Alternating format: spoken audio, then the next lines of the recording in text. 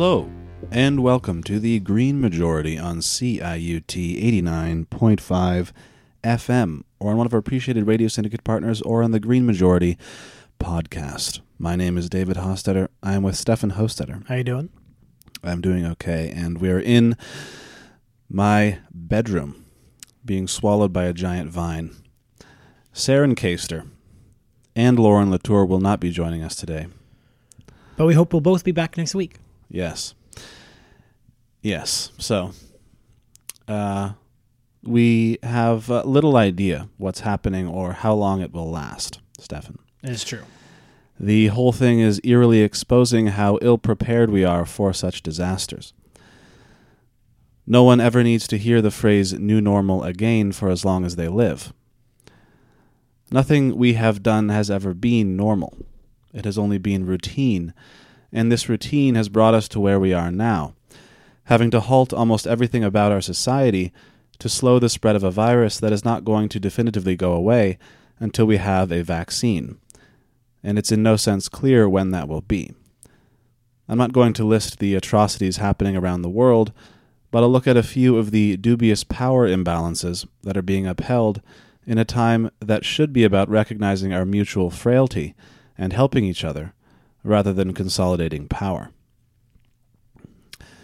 So, to start, in the United States, as Anand Giridharadas pointed out recently in an interview with Robert Reich, Blackstone Asset Management Company has recently given $15 million to COVID relief efforts in New York, and yet that money is only a fraction of what the firm has saved by pressuring subsidiary companies to cut medical workers' wages and hours in the midst of the pandemic.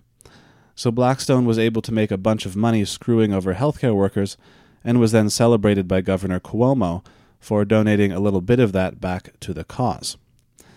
It's an illustration, and just one of many potential illustrations, of the way philanthropy is used to increase corporate power at the expense of those the corporation claims to be helping. Giridharadas stated in the interview, quote, "It is so hard to find anything to be grateful for right now, when the world is in the disastrous state it is, and people are experiencing such daily terror. You're grateful if you are safe and healthy right now. But I think there's another thing to be grateful for and to be hopeful about, which is that a lot of the bullshit is being revealed for what it is. The fires of crisis are throwing off a lot of light. When you see these folks who have pushed for years to create an America in which people are right now without health care, without paychecks, so precarious, and you hear these little gestures they make, it rings so hollow that I actually have some hope that people are going to come out of this seeing through these kind of performative corporate gestures that they never have before."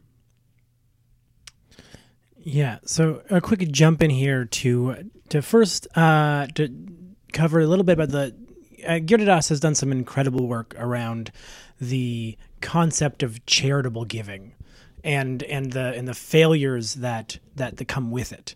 Or more specifically, how charitable giving has been used and shaped and molded, especially in the United States, especially by mega donors. The people donating to their local food bank and stuff like that, that still has some sort of direct tie-in, but especially mega donations and the way that people have been able to set up foundations and other stuff like that in charitable giving to actually increase their wealth.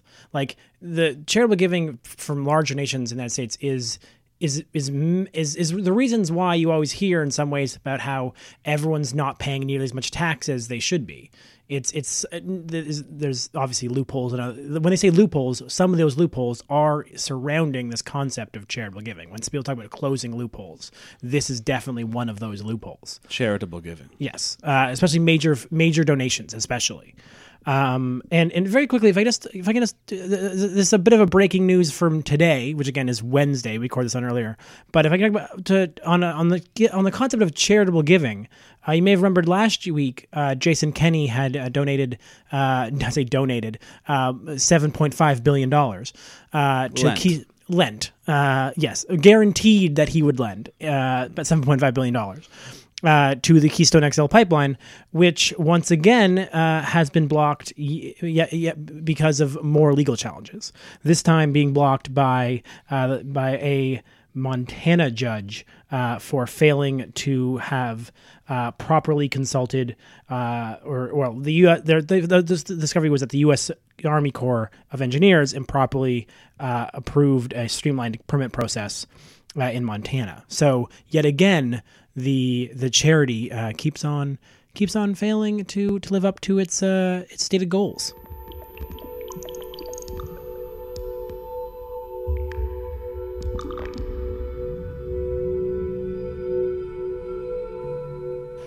So in Canada, the government is currently considering bailing out Airbnb, which is a company that is contributing to housing shortages across the country. And the government is also considering what it will do about the oil and gas sector, which could lead to further public investment in an industry that is swallowing our future, and in the companies that continue to lie about it. It's also becoming painfully obvious just how underpaid many people working essential jobs are. Jobs like picking food, selling food, and collecting garbage. For some perspective, the average garbage collector in Canada gets $16 an hour.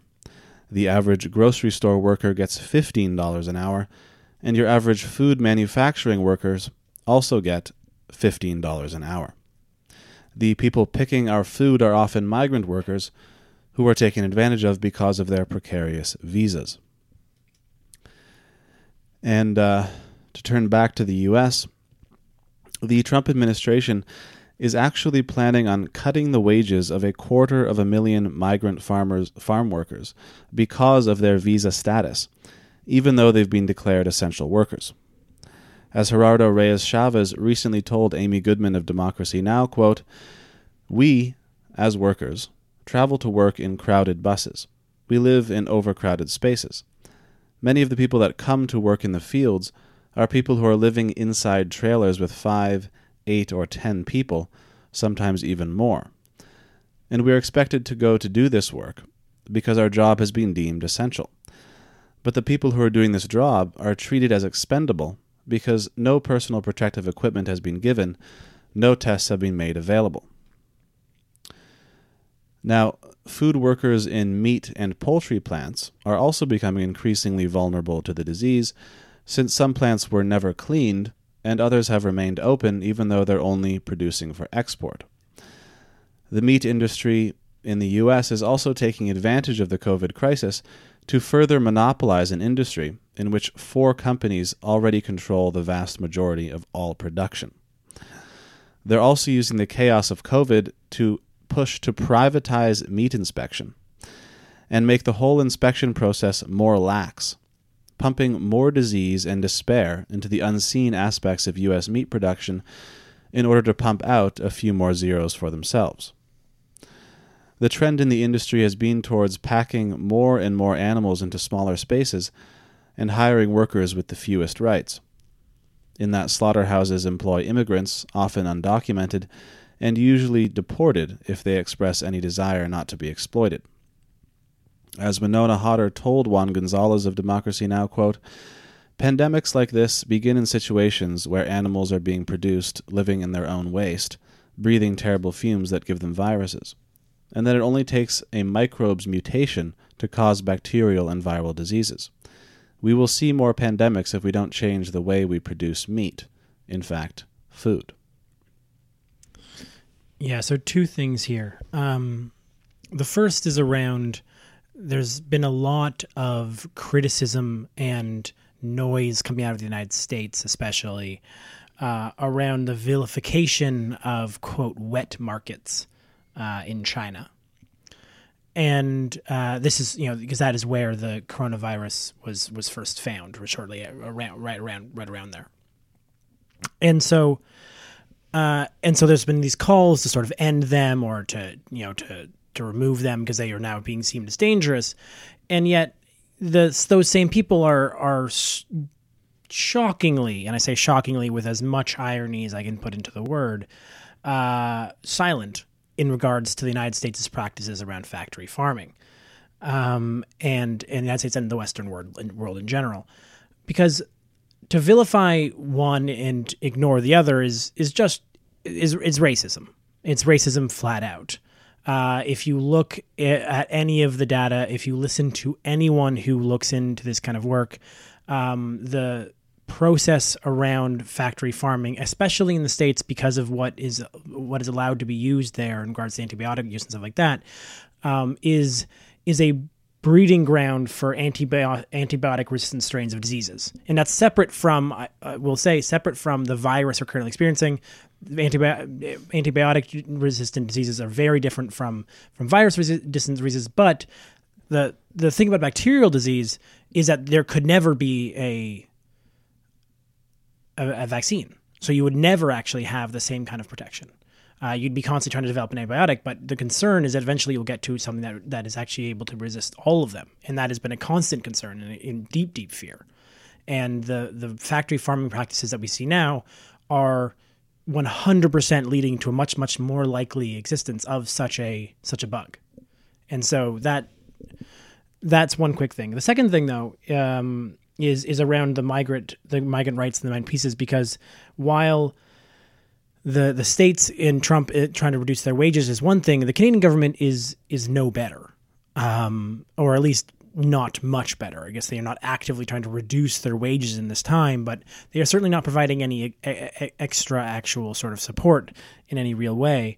And so I wanted to highlight very quickly a program and a suggestion, a demand from the Migrant Rights Network, which is across Canada, and they have their migrant and worker justice demands. The coronavirus response must leave no one behind, and they have a similar. These are actually similar to the just recovery demands that I read out previously, but slightly different. So I just want to read out the 5 in this short description. The first is healthcare for all. Access without fear, regardless of immigration status, to free, universal, and expanded healthcare, including testing. Number 2 is worker protections.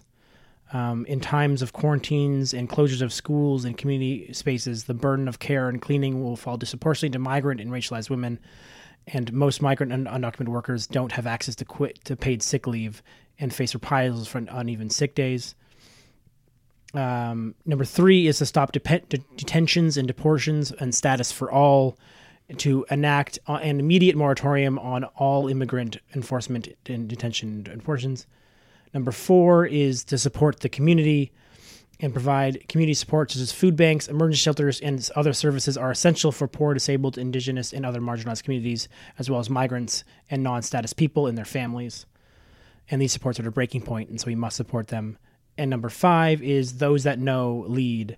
The migrant and community organizations should be included in the planning and implementation at the current response to ensure that no one is left behind. So that's from migrantrights.ca, and you can support their petition there. But these are another example of how the multifaceted responses we're going to need to this process and this disease.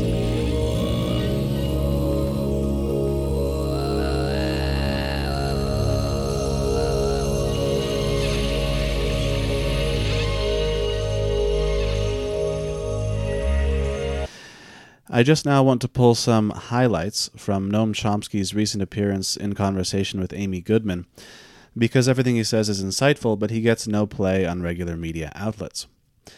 So last week, Chomsky said to Goodman, quote, "The worst crime Bernie Sanders committed, in the eyes of the establishment, is not the policy he's proposing. It's the fact that he was able to inspire popular movements which had already been developing. Occupy, Black Lives Matter, many others, and turn them into an activist movement, which doesn't just show up every couple years to push a leader and then go home, but applies constant pressure, constant activism, and so on. That could affect a Biden administration. It could also, even if it's just a holding action, mean there's time to deal with the major crises. These are health, climate change, and nuclear war." He goes on to say the Republican Party is just monstrous. It no longer qualifies as a political party. It simply sheepishly echoes everything the master says. Zero integrity. It's just amazing to watch. He's surrounded himself by a collection of sycophants who just repeat worshipfully everything he says. Real major attack on democracy, alongside the attack on the survival of humanity.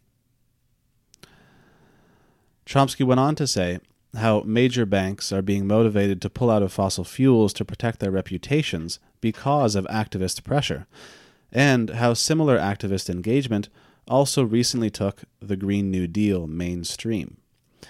He also pointed out that even with Biden as the Democratic nominee, the 2020 U.S. election is still literally the most important election in human history. When asked what gives him hope, he said, quote, "Take the doctors and nurses who are working overtime under extremely dangerous conditions, lacking, especially in the United States, lacking even minimal support, being compelled to make these agonizing decisions about who to kill tomorrow. But they're doing it. It's an inspiring tribute to the resources of the human spirit, a model of what can be done, along with the popular actions, the moves to create a progressive international. These are all very positive signs. But you look back in recent history, there have been times when things looked really hopeless and desperate. I can go back to my early childhood, the late 30s, early 40s. It looked as though the rise of the Nazi plague was inexorable, victory after victory. It looked like you couldn't stop it.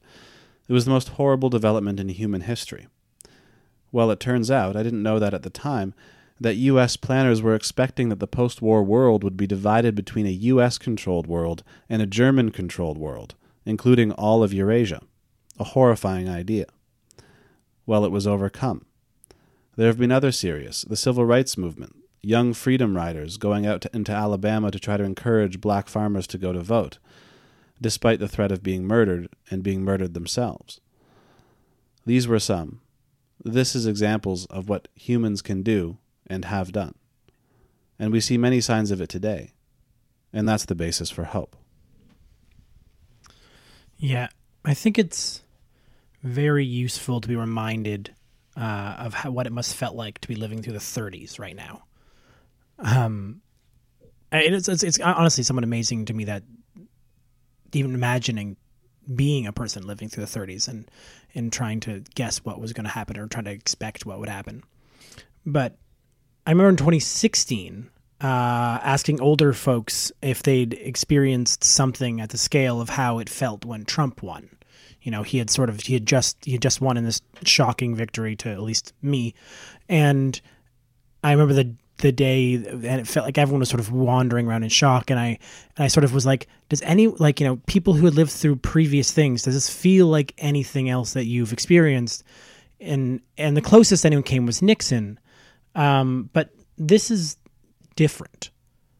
Now sort of feels like the beginning of something larger, something on the scale of the Great Depression. I can't help but feel that the narrative that people tell themselves that as we move out of this will shape the rest of the century. You know, do we tell ourselves that we are powerless and that we just want to return to some sort of routine, or do we tell ourselves that going back to what was is unacceptable? You know, do we shift the power back to those who are doing the work, as we've seen in many places where corporations are found to have to beg their employees who've walked off the job due to inadequate protective equipment to return to work? Or, do we see a rejection of the massively growing wealth inequality and a support for something like wealth taxes and inheritance taxes and the kinds of things that would be needed so desperately to actually, not only to both rebuild our infrastructure, both here in the States, but also to bring some people back into the realm of consequences, to be perfectly honest. Like the level of richness that exists now, which basically makes you impossible to prosecute, and persecute, to be honest. But the level of wealth inequality we see right now has only ended in revolution previously, and so if we have to find another way to scale it back. These questions continue. Do we understand that our lives are now global? If anything, this experience of COVID should teach us that there's nothing we can do to get ourselves out of some version of a global life. And so that what affects anyone in the world affects us.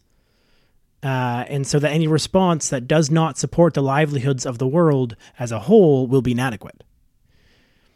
These are the questions that we'll be facing over the next few years. And I say few years because, even if we are out of self-isolation after the first wave in July, the general consensus seems pretty clear that we're not going to escape any type of full return to just being out to do whatever we like until a vaccine comes. And then at that point, you will begin to see the real response, I think, from economic response to trying to rebuild the economy, which, then again takes years. And so I've been thinking about this a bunch recently, and I've been wrong many times before. But I'm increasingly convinced that the next few years will be the most important in my lifetime. What we do now and going forward cannot be understated, and a return to what we were before will be the most dangerous decision that our species has ever made. When we talk about the fact that we only have 10 years to solve our climate crisis, and then you pair that with the concept of spending the next 3-4 years of this recovery rebuilding the fossil fuels and the fossil fuel dominated paradigm that we live in, then you have 6 years to unbuild that again, which is, the 10-year timeline was nearly impossible as it was. A 6-year timeline after a re-ramp back into what we were previously will be a momentum that I fear would be unstoppable.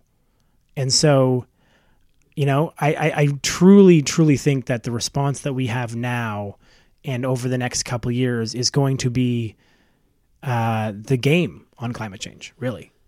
There was that article that you sent me, which now I've forgotten who wrote it. But the argument was that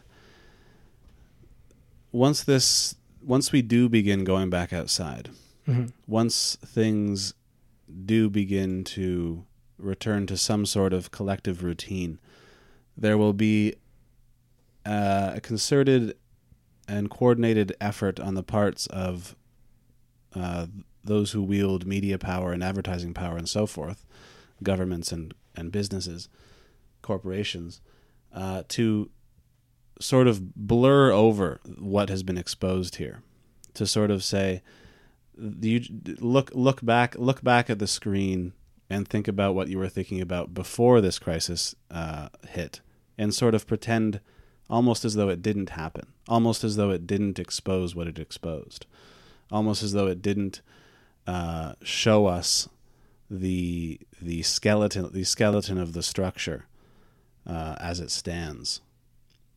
Yeah. The article you're referring to is called "Prepare for the Ultimate Gaslighting," and it's written by Julio Vincent Gambuto, which can be found on Medium if you Google it.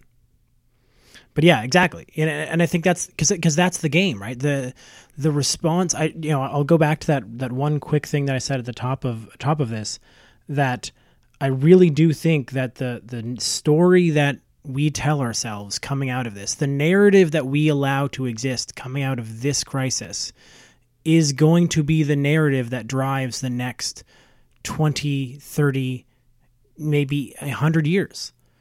In the same way that in 2001, the narrative that came out of 9/11, was that global terrorism is the threat of our time, and that the forever wars that came out of that response have got us where we are today. I truly think that the narrative that we tell ourselves coming out of this is going to define the rest of at least my life. If we tell ourselves that the response is let's just get back to normal and we want just quote unquote normalcy, we'll find ourselves in a world that is run by 3 or 4 major companies in every single place. The Amazons, the Googles, the Facebooks will just be, will continue to control more and more and more. And so I truly think that this moment is incredibly important and incredibly, incredibly dangerous.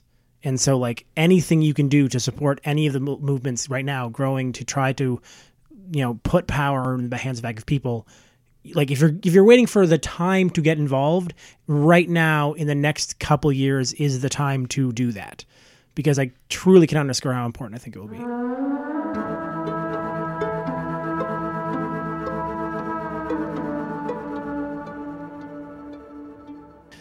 So Brendan Montague published a piece in Resurgence and Ecologist magazine back in January, in which he argued that the concept of economic growth will increasingly dominate our conversations. He writes, quote, "Economic growth promises to solve one of the great conflicts of capitalism.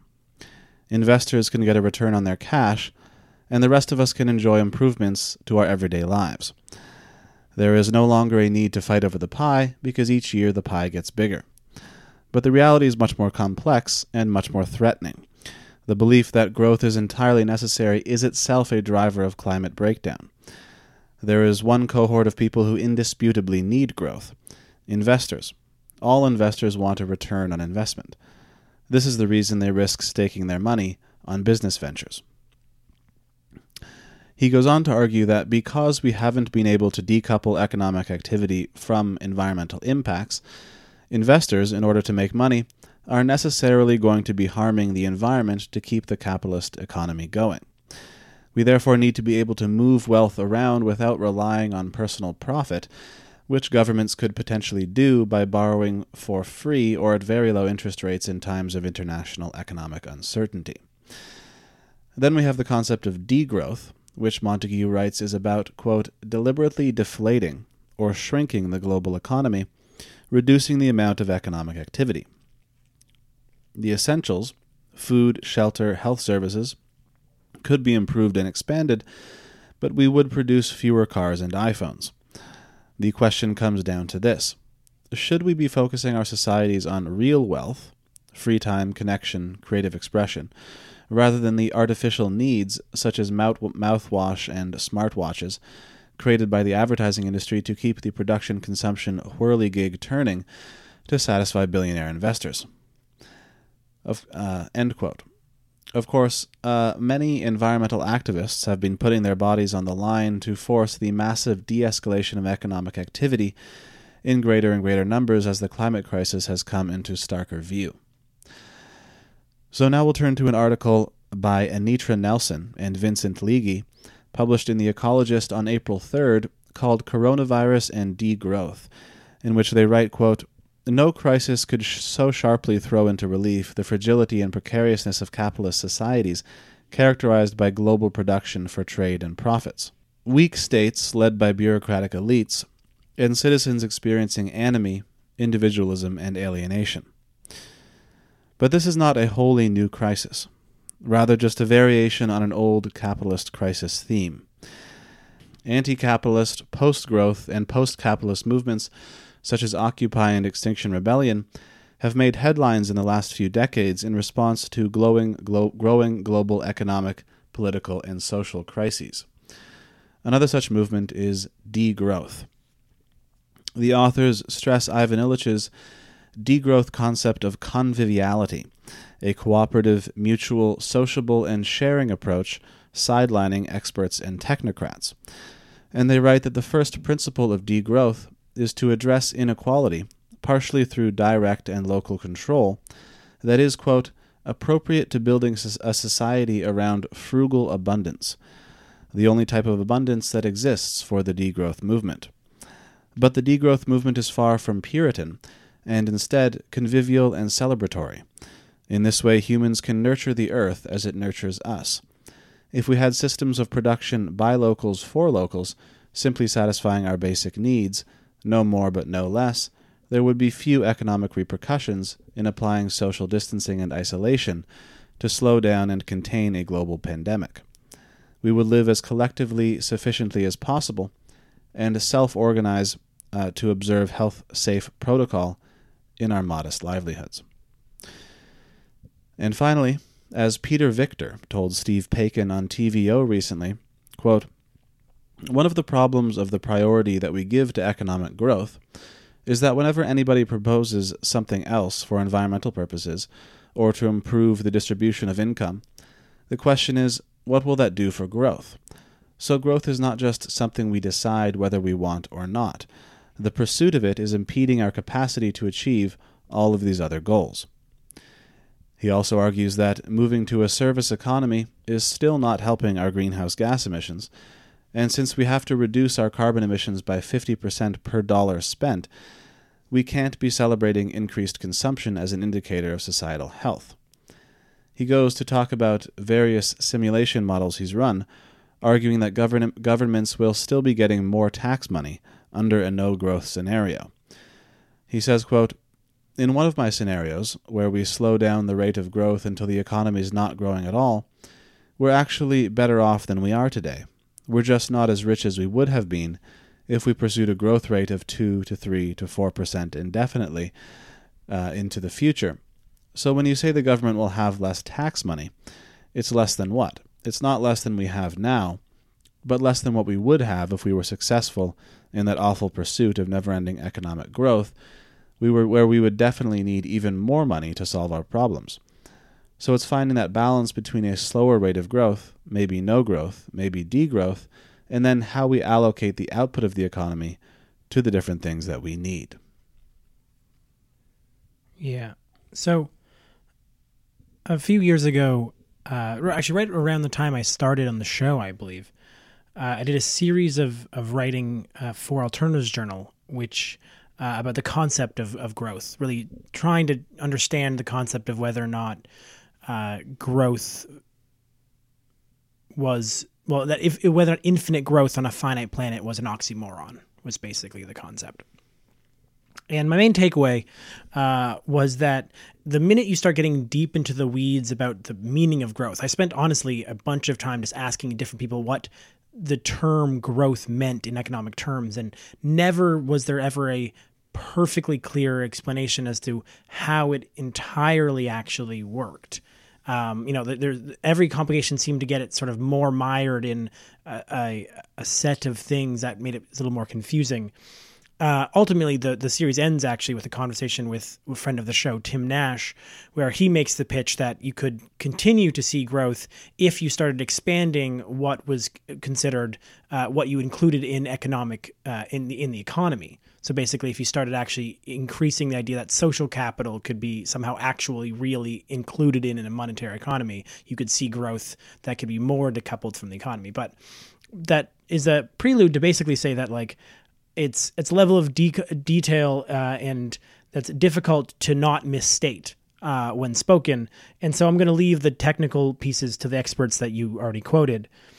But what this does bring up for me is something that I've been thinking about as we read the reports of CO2 emissions dropping in this time, which is that I think when you see those reports, you can see yourself being excited as an environmentalist. You know, the fact that we are seeing the reductions of pollution in different air pollution in different places, or the fact that, you know, that we might actually see a decrease in emissions this year, those are, you know, tied to the concept of good news for us.